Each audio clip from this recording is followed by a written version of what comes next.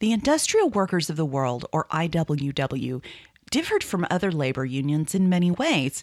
It was more militant, more radical, and more willing to accept women, immigrants, and African Americans into its ranks. But most distinctive of all was how much the IWW members, nicknamed the Wobblies, liked to sing. The Wobblies sang all the time. They had songs for picket lines, they had songs for meetings, they had songs for funerals, they had songs to mock scabs workers brought in to break strikes. They even had songs to sing in jail, which was a pretty regular thing for the Wobblies. A favorite strategy of the Wobblies was to take a well-known tune, often a hymn or a political anthem, and rewrite the words. Everyone knew the melody to the Battle Hymn of the Republic, so everyone felt confident singing along to the IWW anthem, Solidarity Forever. Solidarity forever. Solidarity forever. Solidarity forever. For the Union makes us strong. When the Union's inspiration through the workers' blood shall run, there can be no power greater anywhere beneath the sun. Yet what force on earth is weaker than the feeble strength of one? But the Union makes us strong. Solidarity. That's a Pete Seeger recording from 1998. So how do those words ring to you? I hear them as uplifting and inspiring. That was not the reaction of many, or perhaps even most, Americans in 1919. Factory owners and managers felt attacked. Forces of law and order felt threatened. Even more alarming were the words of Wobbly leaders like Big Bill Haywood. He once declared, "I despise the law, and I am not a law-abiding citizen." That was terrifying. Over the years since the founding of the Union in 1905, a conviction had grown at all levels of the United States government that the Wobblies were dangerous and had to be stopped. In 1919, as a record number of strikers walked off the job, it was an open question. When the workers of the United States needed organization more than ever, would the Wobblies be able to help? Would the Wobblies even survive? This is the year that was, 1919.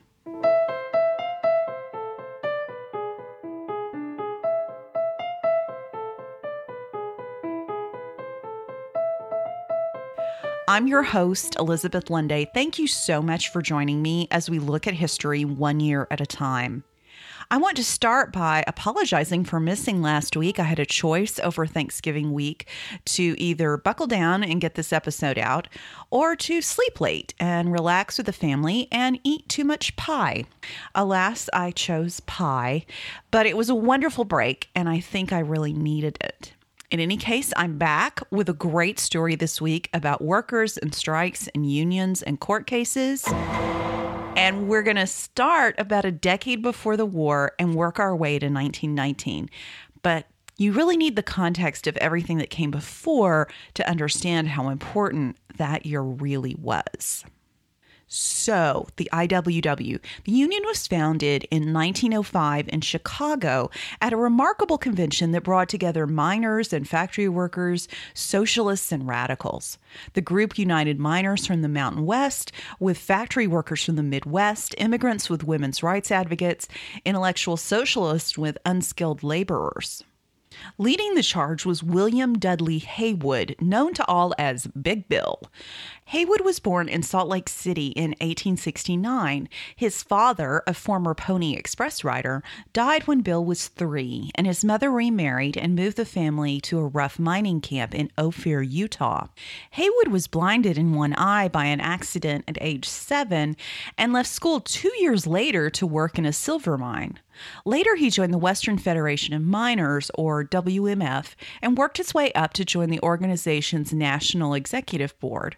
The WMF was hated by mine owners, and Haywood spent years traveling incognito through the West, holding meetings with miners in the middle of the night and evading militia troops and anti-union vigilantes. Big Bill was, as his name implied, a tall, strong guy with a dominating physical presence. It was easy to see Haywood as a thug. Certainly he was no pacifist. It was once said he heaved an enemy through a plate glass window. But Big Bill had a warm heart. People described his compassion and empathy for the suffering of the working people. He also had a powerful ability to communicate with any audience in any circumstance, whether shouting a speech to thousands of furious strikers or speaking in the back room of some rundown bar to a small group of immigrant workers who barely understood him. Author John Reed described Haywood in exactly this sort of encounter. He towered in the center of the room. His big hands made simple gestures as he explained something to them. His massive, rugged face, seamed and scarred like a mountain, and as calm, radiated strength. The IWW would need Haywood's strength to combat bosses accustomed to driving workers as hard as they liked. Industry in the United States had adopted a dog-eat-dog mentality where competing companies proved their strength in mano-a-mano combat. To intervene in the market was anathema. For one thing, government had no business interfering in private enterprise. For another, it went against nature to support the weak against the strong. The weak had to strengthen or perish. Unions had no place in this vision. Management didn't negotiate with employees. Do generals negotiate with foot soldiers? Besides, employees were free and independent actors. If they didn't like the jobs they had, they could go get new ones. Footnote, the job market doesn't work like that. Furthermore, unions were felt to be a European import and therefore suspect. From its beginnings, the labor movement in the United States fought against association with imported radicalism. The National Union most successful in separating itself from this hint of alienness was the American Federation of Labor, founded in 1886.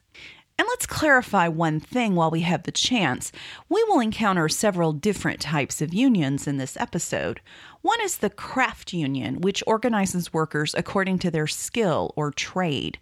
Electricians, for example. Another is the industrial union, which organizes all workers in a certain industry. Everyone who works in the automobile industry, for example. Then there are general unions that represent workers from any industry or trade. The IWW was a general union, and many of its members were also members of industrial unions, which was fine.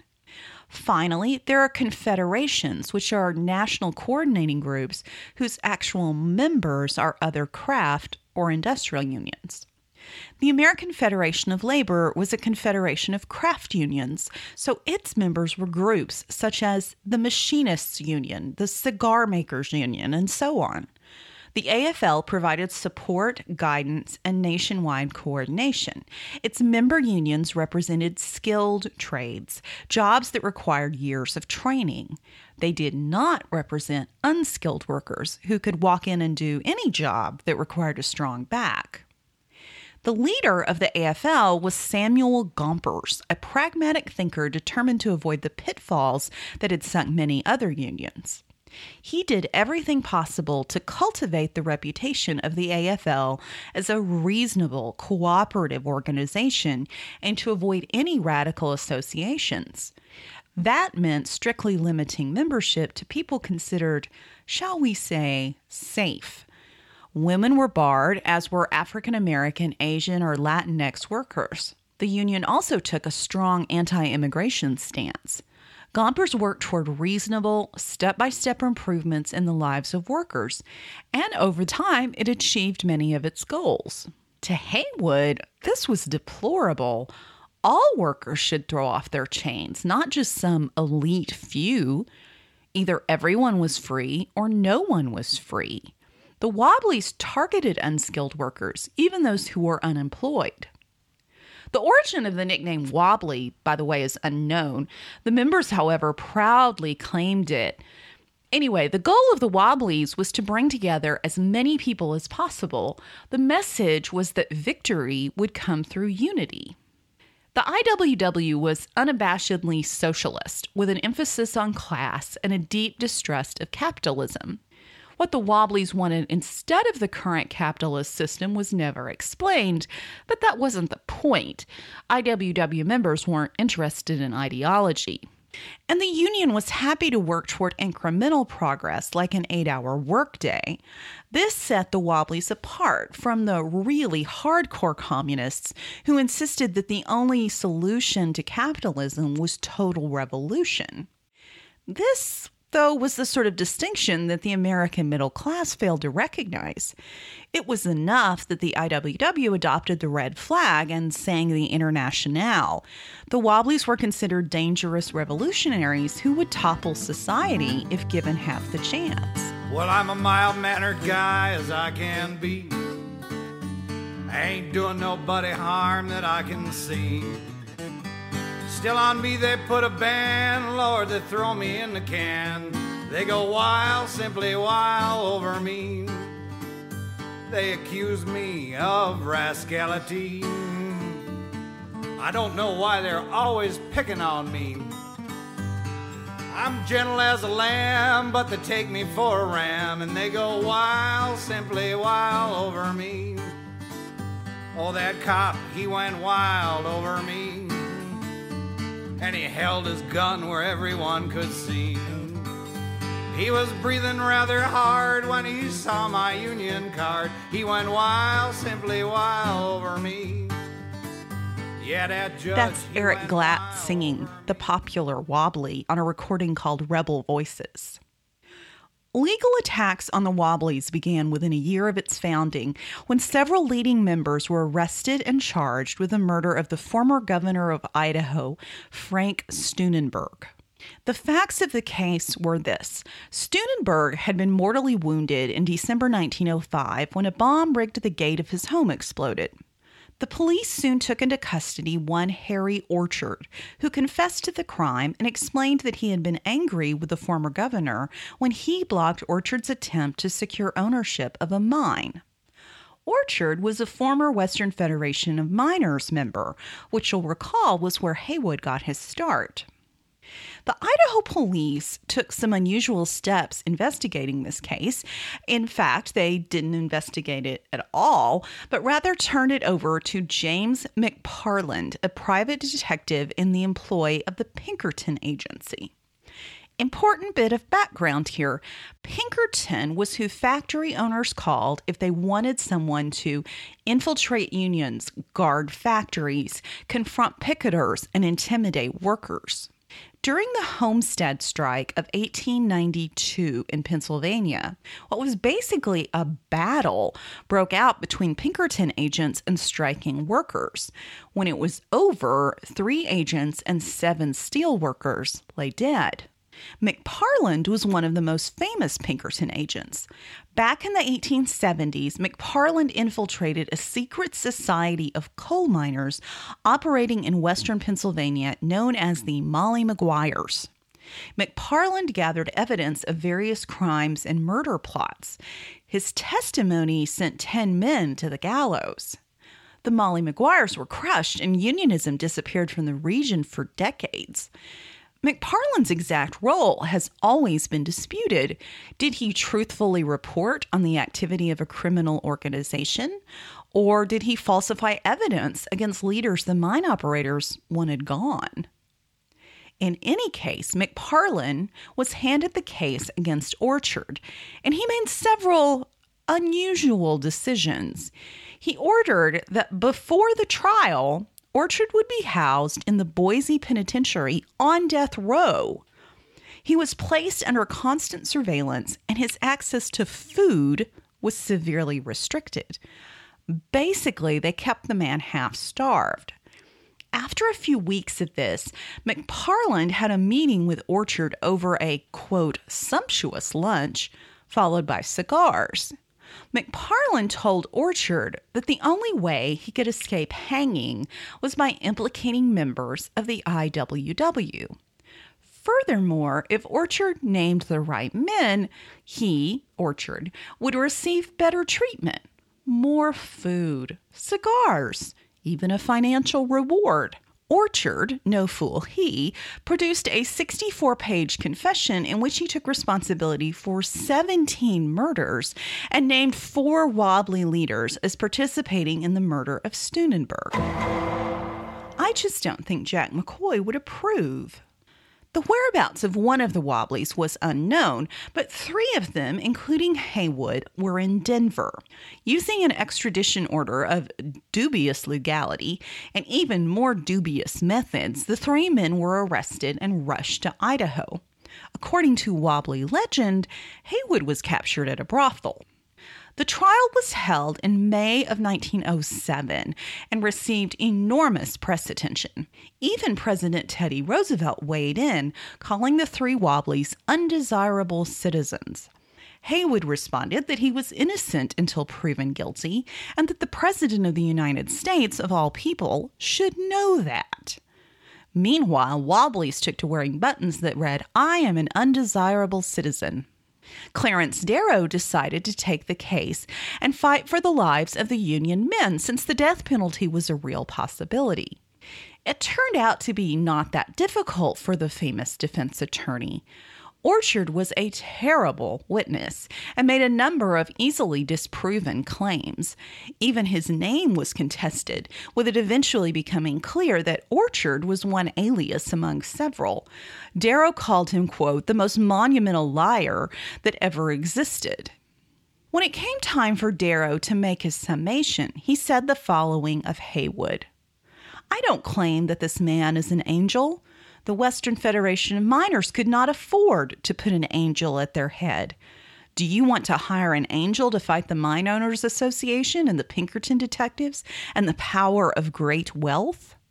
Oh, no, gentlemen, you'd better get a first-class fighting man who has physical courage, who has mental courage, who has strong devotion, who loves the poor, who loves the weak, who hates inequity and hates it even more when it is with the powerful and the great." Clarence Darrow went on, "Don't be so blind in your madness to believe that if you make 3 fresh new graves, you will end the labor movement. 1,000,000 men will take up the banner of labor at the open grave where Haywood lays it down, in spite of prisons or scaffolds or fire, in spite of prosecution by jury. These men of willing hands will carry it on to victory in the end." The jury found the 3 Wobbly leaders not guilty, while Orchard received a life sentence. This time, I think Jack McCoy would be pleased. With their leaders out of jail, the Wobblies took on one labor dispute after another. The organization was smart, resourceful, disciplined, and inventive. The IWW pioneered the use of the sit-down strike, for example. One of the group's most successful efforts was the strike of textile workers in Lawrence, Massachusetts. This became known as the Bread and Roses strike for a slogan used in the campaign. The phrase originated in a speech by women's suffrage activist Helen Todd, who described the importance of not only meeting life's basic needs, but also of growing, learning, experiencing art and music and beauty. The slogan was turned into what I think is the most beautiful of Union songs. Marching in the beauty of the day, 1,000,000 darkened kitchens, 1,000 mil lofts grey, are touched with all the radiance that a sudden sun discloses. For the people hear us singing, bread and roses, bread and roses. That's a clip from the 2014 movie Pride, and it makes me cry every time I watch it. Okay, anyway, the Bread and Roses strike was triggered by a state law that shortened the work week from 56 to 54 hours. The town's largest employer, the American Woolen Company, or AWC, announced that to accommodate the reduced hours, all workers would be forced to accept a pay cut. Textile work was already one of the lowest paid industries, with mill workers earning between $3 and $6 a week, less than half the pay of steel workers. AWC figured it had its unskilled immigrant workers at its mercy.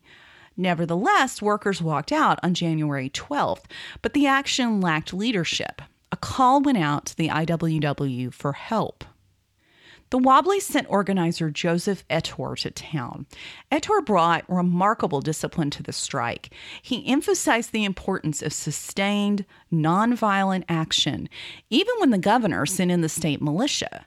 Soldiers and strikers faced off day after day. In one incident, mounted troops pushed their horses dangerously close to the strikers. When one animal appeared reluctant, an immigrant striker laughed, "You see, horse, IWW." Then one night, a young woman was killed by gunfire in a confused scrimmage between police and workers. Ettor was arrested and charged with murder. The IWW didn't miss a beat. They sent in a new organizer and began raising money for Ettor's defense. Finally, as the strike entered its third month, American Woolen agreed to negotiate. Hours were reduced, benefits and wages raised, and adjustments to overtime approved. Other textile mills fell into line. The strike improved the lives of millions and won the loyalty of immigrants who had previously doubted labor would ever help them. When a journalist asked one mill worker his national origin, he replied, "I have no country. I am IWW." Incidentally, through the entire strike, the skilled mill workers, members of the AFL, reported to work every day. Ettor was tried for murder in September 1912 and acquitted. The IWW continued to win victories for workers, but every step along the way, they were dogged by arrests and prosecutions. One of the most egregious cases came in 1914 at the trial of Joe Hill. Hill was born in Sweden and immigrated in 1901. His original name was Joel Haglund. He bounced around the country from job to job, at various points shoveling coal and manufacturing rope. He joined the IWW in 1910 and discovered that he had a remarkable talent for songwriting. He wrote dozens of hugely popular Wobbly songs. For example, it was Hill who transformed the 1899 hymn, "There is Power in the Blood of the Lamb," into "There is Power in a Union." Would you have freedom from wage slavery? Then join in the grand industrial band. Would you from misery and hunger be free? Then come do your share like a man. There is power in the band of working men when they stand hand in hand. That's a power that must rule in every land. One industrial union grand. That's American folk musician Joe Glazer, recorded in 1977. Hill could be pointed in his verse. His song, "The Preacher and the Slave," was targeted at organized religion, which sometimes preached that individuals should practice humility during their time on earth in exchange for a reward in heaven. You see what Hill thought of that. Long-haired preachers come out every night. I try to tell you what's wrong and what's right.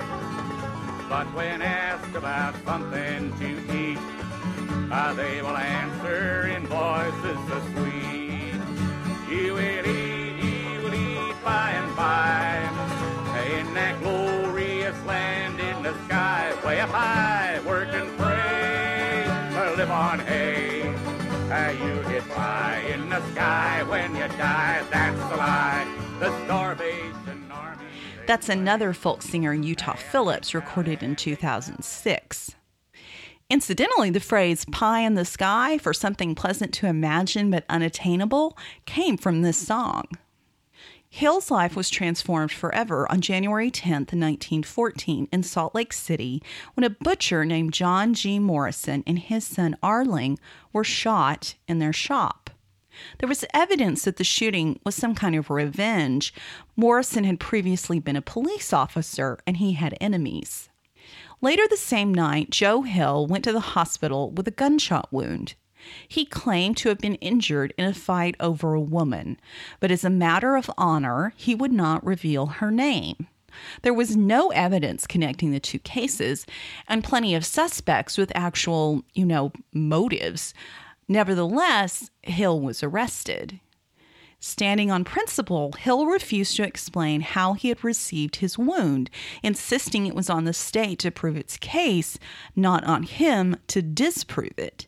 I believe Jack McCoy would agree, but Jack McCoy wasn't in Salt Lake in 1915, and Hill was convicted and sentenced to death by firing squad. The case made headlines not just around the United States, but around the world. Letters poured into the governor's office pleading for clemency from everyone from blind and deaf activist and, incidentally, Wobbly member Helen Keller to the Swedish ambassador to the United States. Even Samuel Gompers, the president of the AFL, wrote on Hill's behalf, and Woodrow Wilson himself twice attempted to get the governor to halt the execution. Nevertheless, on November 19th, 1915, Hill was executed. Just before his execution, Hill wrote to Haywood, quote, "Goodbye, Bill. I die like a true blue rebel. Don't waste time in mourning. Organize." Don't mourn, organize became a popular Wobbly motto, printed on buttons and carried on banners.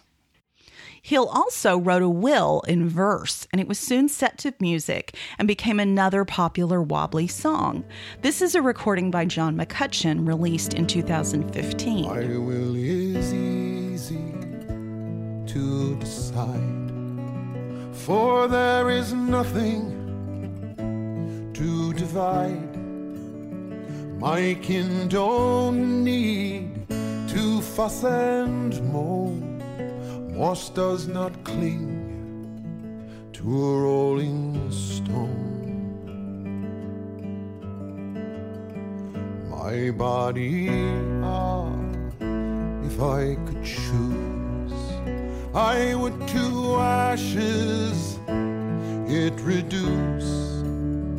Then let the merry breezes blow my dust to where some flower grows. So I know we're not anywhere near 1919 yet, but we're getting there. When war began in Europe, the Wobblies criticized it on the same terms as most socialists. This was an imperialist capitalist conflict. Monarchs and industrialists were sending the working classes to die. Workers should stay out of it and resist if drafted. Big Bill Haywood thundered, "It is better to be a traitor to your country than a traitor to your class." It was one thing to make such statements in 1914. It was another in 1915 and 1916 as the war progressed. And after the United States joined the fighting in April 1917 and the Espionage Act was passed in June, words like this became illegal. Worse was to come when the Bolsheviks overthrew the moderate interim government in Moscow in the fall of 1917. The Wobblies were viewed by millions as allies of an enemy of the United States. Furthermore, antagonism toward Germany merged with fear of the Bolsheviks. We know, because we talked about this a few weeks ago, that the Bolsheviks hated the Germans. But what the American people knew in 1917 was that Russia had dropped out of the war. When Lenin and company signed the Brest-Litovsk Treaty in March 1918, it was viewed as evidence that the Bolsheviks were allied with the Kaiser. In this heated climate, hostility toward the Union grew, and many Americans became convinced that the Wobblies were enemy spies. The New York Times declared that, quote, IWW agitators are, in effect, and perhaps in fact, agents of Germany. The IWW foundered, uncertain how to proceed. The AFL, meanwhile, took advantage of its relatively moderate reputation, threw its support behind Wilson, and earned enormous concessions for its members. The government was over a barrel. It had serious immediate needs for guns, ships, and ammunition, and basically everything else, and it was willing to pay whatever factories asked to get it. The AFL steadily increased wages, reduced work hours, and improved benefits for its members. But the IWW lost fight after fight. And these were not fights for workers, but fights for survival. Take, for example, Bisbee, Arizona. Bisbee was home to the Copper Queen mine, the richest source of copper in the entire country, and in 1917 it was booming. Law enforcement in Bisbee was the responsibility of one Sheriff Harry Wheeler, a dedicated anti-unionist who believed any strike that interfered with wartime production was un-American. Nevertheless, in June 1917, Bisbee mine workers walked out for better wages. Technically, this was a strike of the International Union of Mine, Mill, and Smelter Workers, but several members of the Miners' Union were also members of the IWW. That was enough for Sheriff Wheeler and some 2,000 self-appointed guardians of Bisbee who formed themselves into a group called the Citizens Protective League. On June 12th, Wheeler cut off all phone, telegraph, and rail service to Bisbee. He deputized members of the Citizens Protective League to round up every wobbly in town. Armed men raided lodging houses, stopped men on the street, and dragged fathers out of their homes. Hundreds of men were arrested and held under armed guard, while 23 cattle cars were brought in on the El Paso and Southwestern Railroad. 1,300 or so men were forced onto the cars. Remember, it was July in southern Arizona. No water had been provided. The train took off and traveled for 16 hours, finally stopping across the border at Tres Hermanas, New Mexico, 200 miles away. The men were left stranded and told they would be killed if they attempted to return to Bisbee, even if their wives and children were stuck there, even if they owned property in the town. The Tres Hermanas sheriff frantically wired the governor of New Mexico for instructions. Word soon reached the White House, and President Wilson ordered U.S. Army troops from a camp in Columbus, New Mexico, to rescue the men. Back in Bisbee, the sheriff and the Citizens Protective League ruled Bisbee for a solid 2 months, requiring anyone entering the town to have a passport issued by the sheriff's office. Hundreds more men, many of whom had lived in the town for decades, were arrested and tried in a secret court for disloyalty. Many were deported and threatened with death if they tried to return. The Arizona Attorney General demanded to know under what law Wheeler claimed to be acting. The sheriff replied, quote, "I have no statute that I had in mind. Perhaps everything that I did wasn't legal. It became a question of, are you American or are you not?" The story was reported in the national press, but it wasn't greeted with any particular outrage.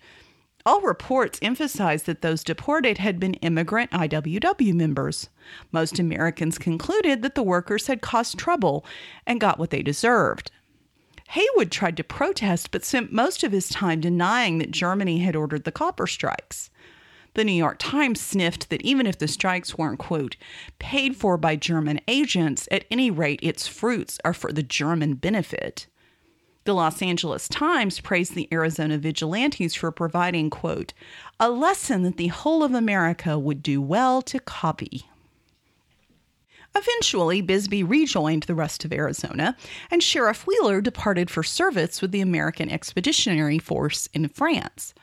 The U.S. Department of Justice ordered the arrest of mine company executives and several local law enforcement officers, but they were released on the grounds that no federal laws had been broken, only state laws, which the state of Arizona was free to enforce if it wished. The state of Arizona did not wish, and no one involved in the Bisbee deportations ever went on trial.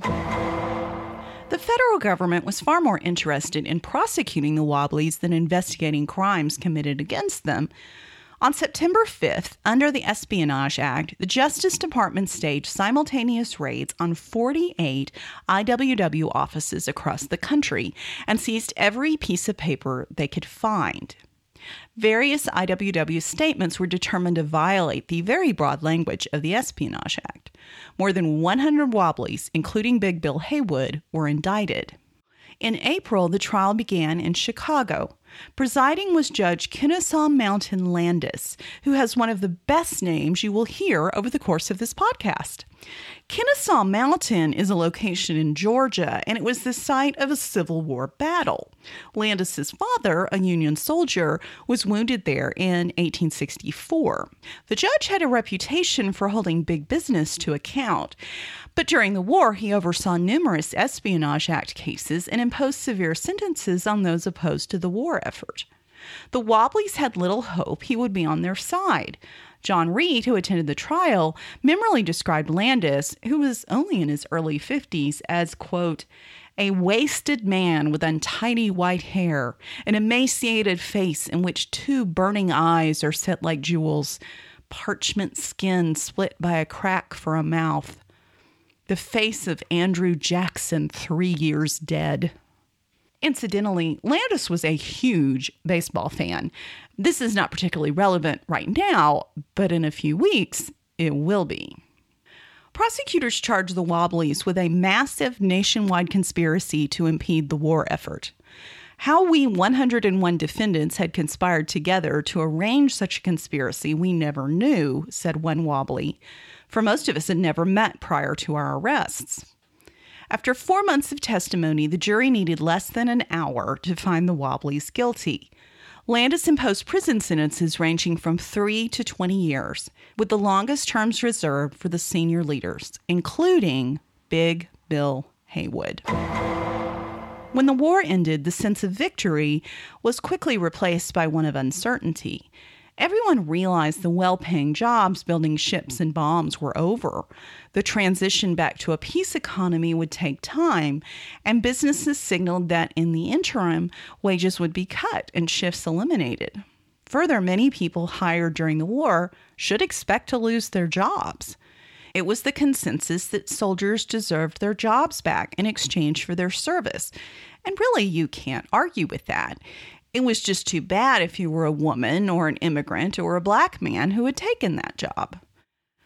Not long after the Great Molasses Flood devastated the north end of Boston, shipyard workers on the opposite side of the country went on strike. The Seattle strike began January 21st, when unskilled workers walked off the job for better wages. A local IWW branch was active in Seattle, along with numerous other industry and craft unions, and Seattle had a left-leaning working class.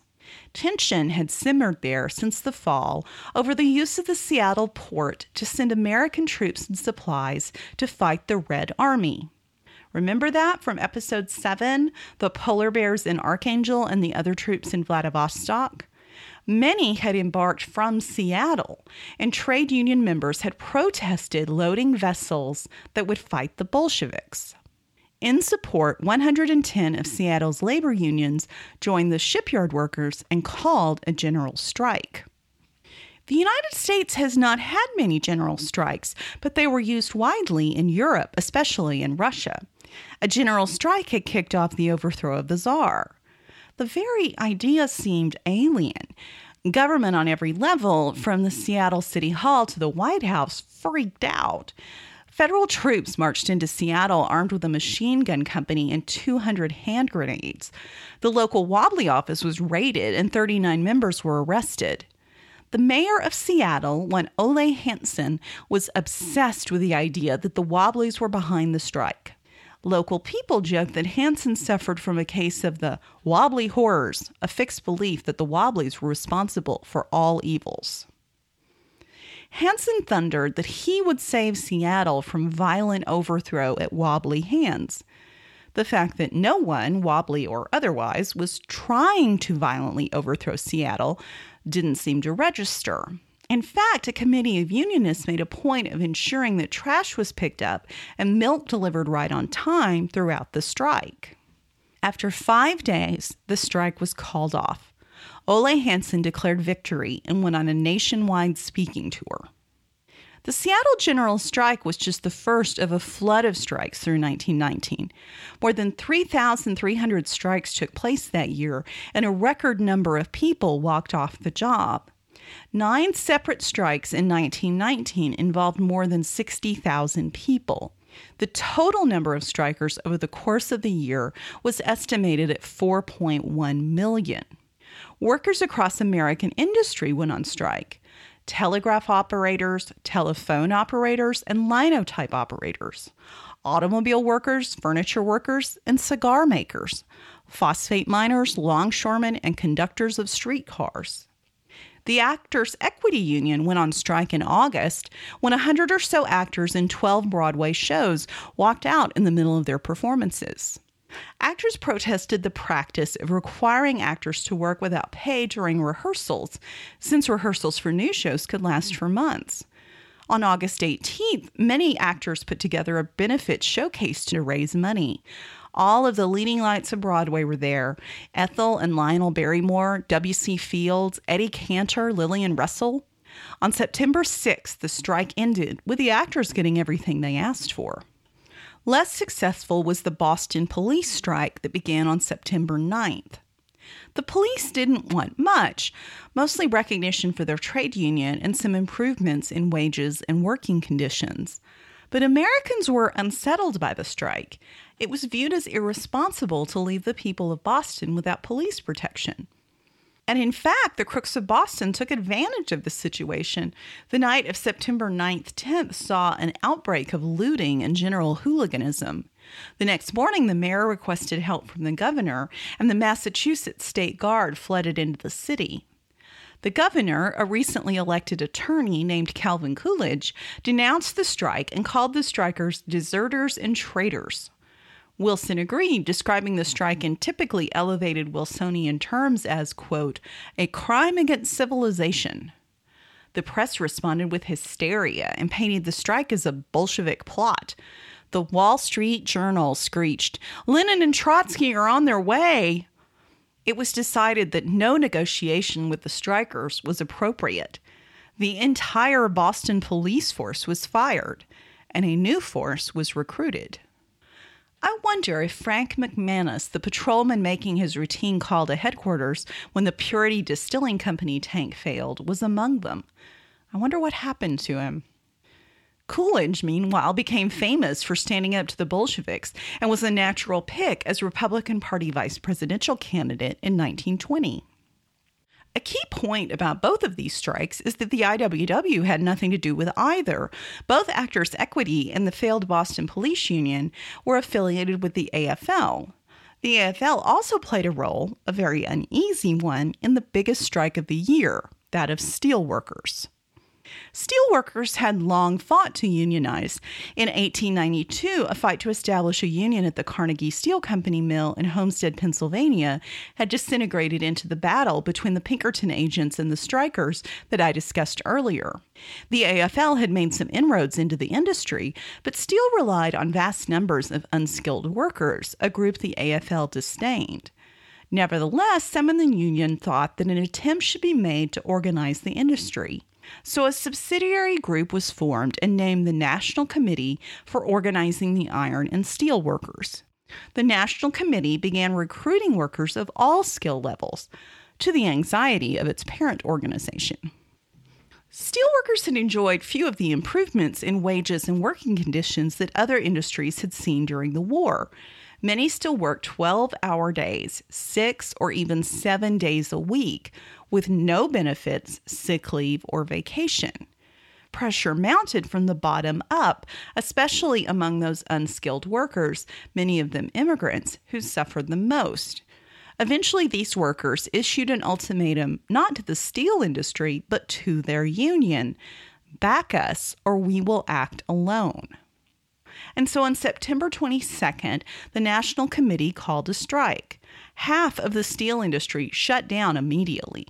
Both skilled and unskilled workers walked out together, and many of the strikers weren't even union members. In some factories, even office workers joined the strike, so fed up were workers with their treatment. The steel industry had most local and state governments in their pocket, and they came down hard. Many steel towns in western Pennsylvania went into a sort of undeclared martial law. The union hoped the federal government might intervene, but then Wilson had his devastating stroke on October 2nd. The federal government basically seized up. In the early days of Wilson's illness, officials were afraid to act, worried that he would resume work in a matter of weeks and disagree with their decisions. State and local authorities felt free to do as they pleased. Pennsylvania state police dragged strikers from their homes, jailed thousands, and attacked picketers with clubs. In Gary, Indiana, clashes grew so violent that the U.S. Army had to take over the city. Mill owners brought out the same old charges that the strikers were part of a vast Bolshevik conspiracy. To many newspaper readers, it seemed all of a piece, one conspiracy erupting across the nation. In fact, each strike was an individual protest against working conditions in a particular industry, but it was all too easy to see a pattern that wasn't there, or at least was the wrong pattern. What united the strikers was a desire for fair wages and working conditions, not a burning desire to overthrow capitalism. But that's not how the story was told. From the start, the strike was hampered by infighting among different unions and types of union members. At least one union within the National Committee tried to arrange separate negotiations with U.S. Steel, breeding distrust and fears one union would benefit at the expense of others. Management compounded dissent by targeting native-born Americans with the message that immigrant workers were trying to take their jobs. At the same time, they told immigrant workers that the Americans had sold them out. Racial issues were even more divisive. Tens of thousands of African Americans were brought in as strikebreakers. No one was more despised by unions than a scab, and African American scabs were the lowest of the low. Blacks feared for their lives. Over the fall, the strike underwent a slow-motion collapse. By the end of October, workers in Chicago gave in. In November, mills in Gary, Johnstown, Youngstown, and Wheeling were up and running. Finally, in January, the National Committee gave in. Although in a few isolated spots like Pueblo, Colorado, the strike stretched out for a few more months. It had been a disaster. The strikers had won nothing.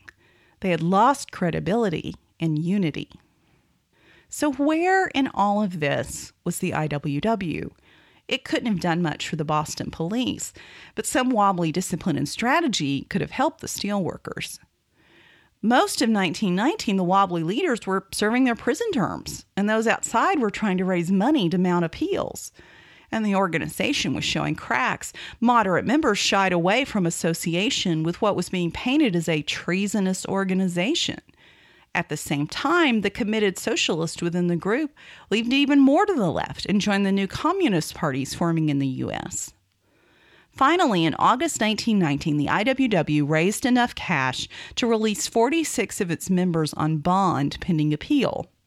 Among them was Big Bill Haywood. But Big Bill was not the towering figure of old. He set on a speaking tour to raise money, but he was struggling with the effects of diabetes and a lifelong drinking problem. The IWW still existed, but its effectiveness as a labor organization was over.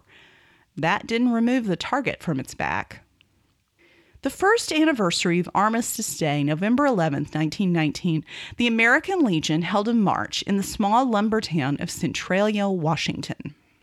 The IWW had worked for years to organize mill workers in the area against opposition from townsfolk, business owners, and state and local governments.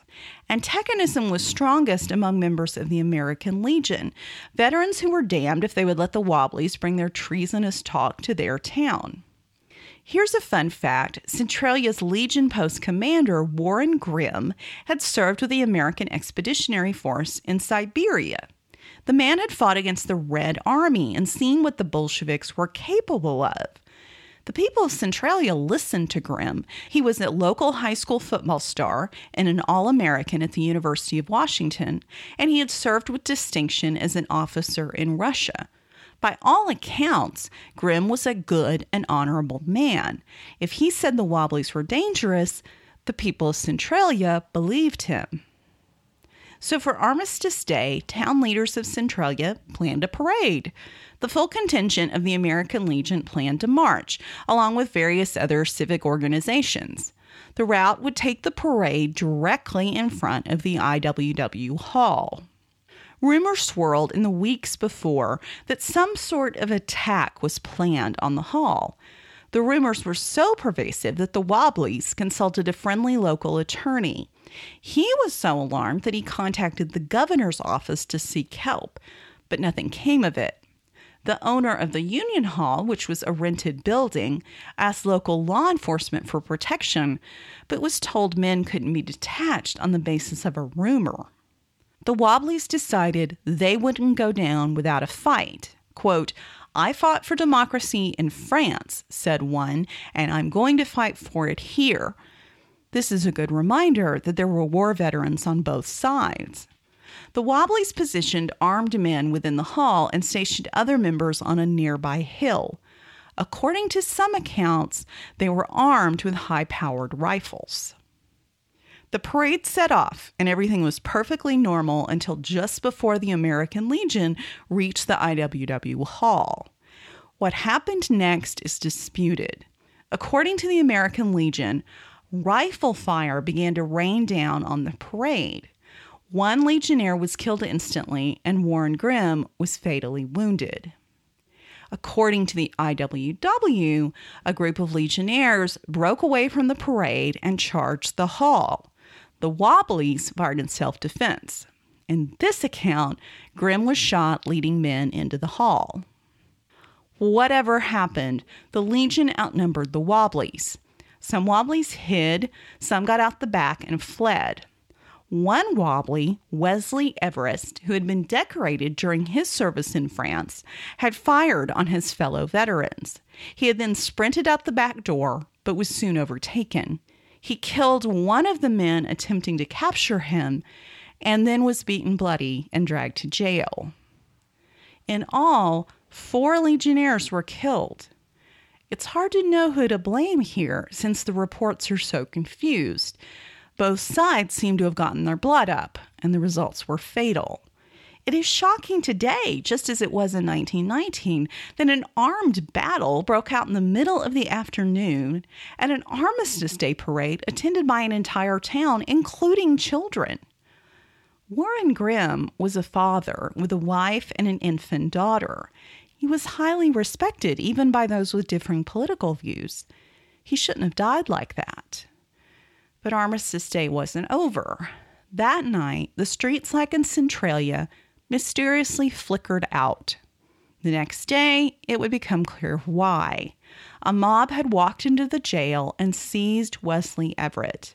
He was thrown into a car and driven to a nearby railroad bridge. He was beaten, then hanged. 7 IWW members were convicted of murder in what became known as the Centralia Massacre. They received sentences of 25 to 40 years in prison. No one was ever charged for the murder of Wesley Everest. I don't know if I have the heart for the cha-chunk this time. How about a labor song? I see there a lowering, a right new coffin. I see there letting down a right new coffin. Way over in that Union burying ground. And the new dirt's a-falling on a right new coffin. The new dirt's a-falling on a right new coffin. Way over in that Union burying ground. That's Woody Guthrie, recorded in the 1940s. The Wobbly leadership was demoralized and its reputation ruined. It didn't help when, in 1921, the U.S. Supreme Court refused to hear the appeal of the convictions of the Wobbly leaders under the Espionage Act. 37 of the 46 released men went back to prison. Several jumped bail, among them Big Bill Haywood, who boarded a ship for Russia and was next seen hobnobbing with Lenin. He died in 1928. Amazingly, though, the Union survived, and it remains active. It rarely gets front-page news anymore, but it's out there. In 2016, incarcerated workers organized by the IWW held a massive prison strike to protest poor prison conditions and the low pay of prisoners. 1919 is remembered as a disastrous year for American labor, despite the gains made in some industries. Labor was associated more than ever with radicalism and anti-Americanism. The collapse of the steelworkers' strike was particularly devastating. Labor wouldn't again become a force in America until the mid-1930s. In the summer of 1920, a labor historian led a team of field investigators in interviews of 166 steelworkers in Pittsburgh and other Pennsylvania steel towns. One of their sources was a man named Mike Connolly. He had worked in the steel mills for 41 years. Connolly said, quote, "It's a prison. We work behind locked doors and can't even leave the mill except for a few minutes at certain times. It's against the Constitution to work a man so hard he can't live. We can't live when we work 12 hours a day with no day off. What right has anybody to go against God's law of making slaves of human beings?" Connolly went on, and here where he says car, I'm pretty sure he means a streetcar.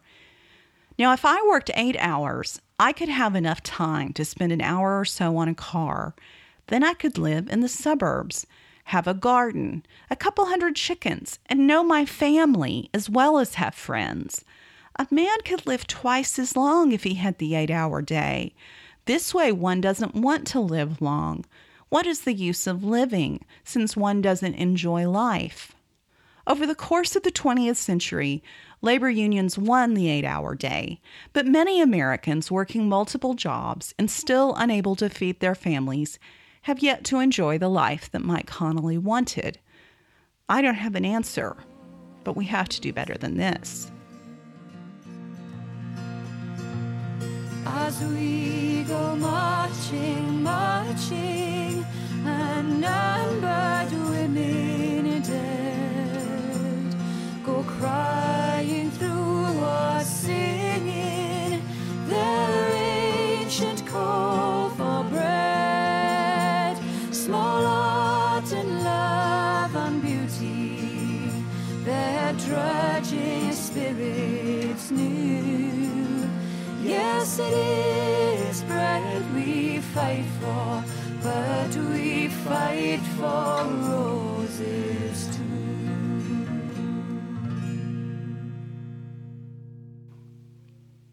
Thanks so much for listening to The Year That Was.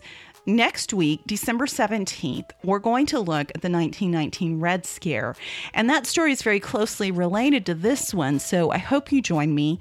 Make certain you've subscribed so you get the episode right away. After that, I'm going to take 2 weeks off for Christmas and the New Year. I have been really pushing this fall, and I think I learned over Thanksgiving break that I need to pace myself. So no new episodes the last 2 weeks of December. Sorry about that. But January 7th, I'll be back. Please join the Facebook group and look for me on Twitter.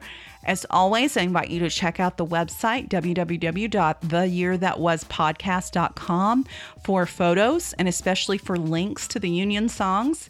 There are also links to sources, and I don't emphasize that enough. I am only able to do what I do because historians and writers conduct years of research and write amazing detailed books from which I then steal the best anecdotes. So check out the sources. Finally, a quick shout out to recent Apple Podcasts reviewer MC Mickey G, who said, quote, "I love this podcast. I thought I knew history pretty well, but I've been introduced to stories which are new to me. Thanks so much. And hey, I didn't know most of these stories before I reached 1919 either." All of the ratings and reviews are great for the podcast and frankly wonderful for my ego, or terrible, depending on if you have to live with me. Thanks again, everyone. I'm Elizabeth Lunday, and this is The Year That Was.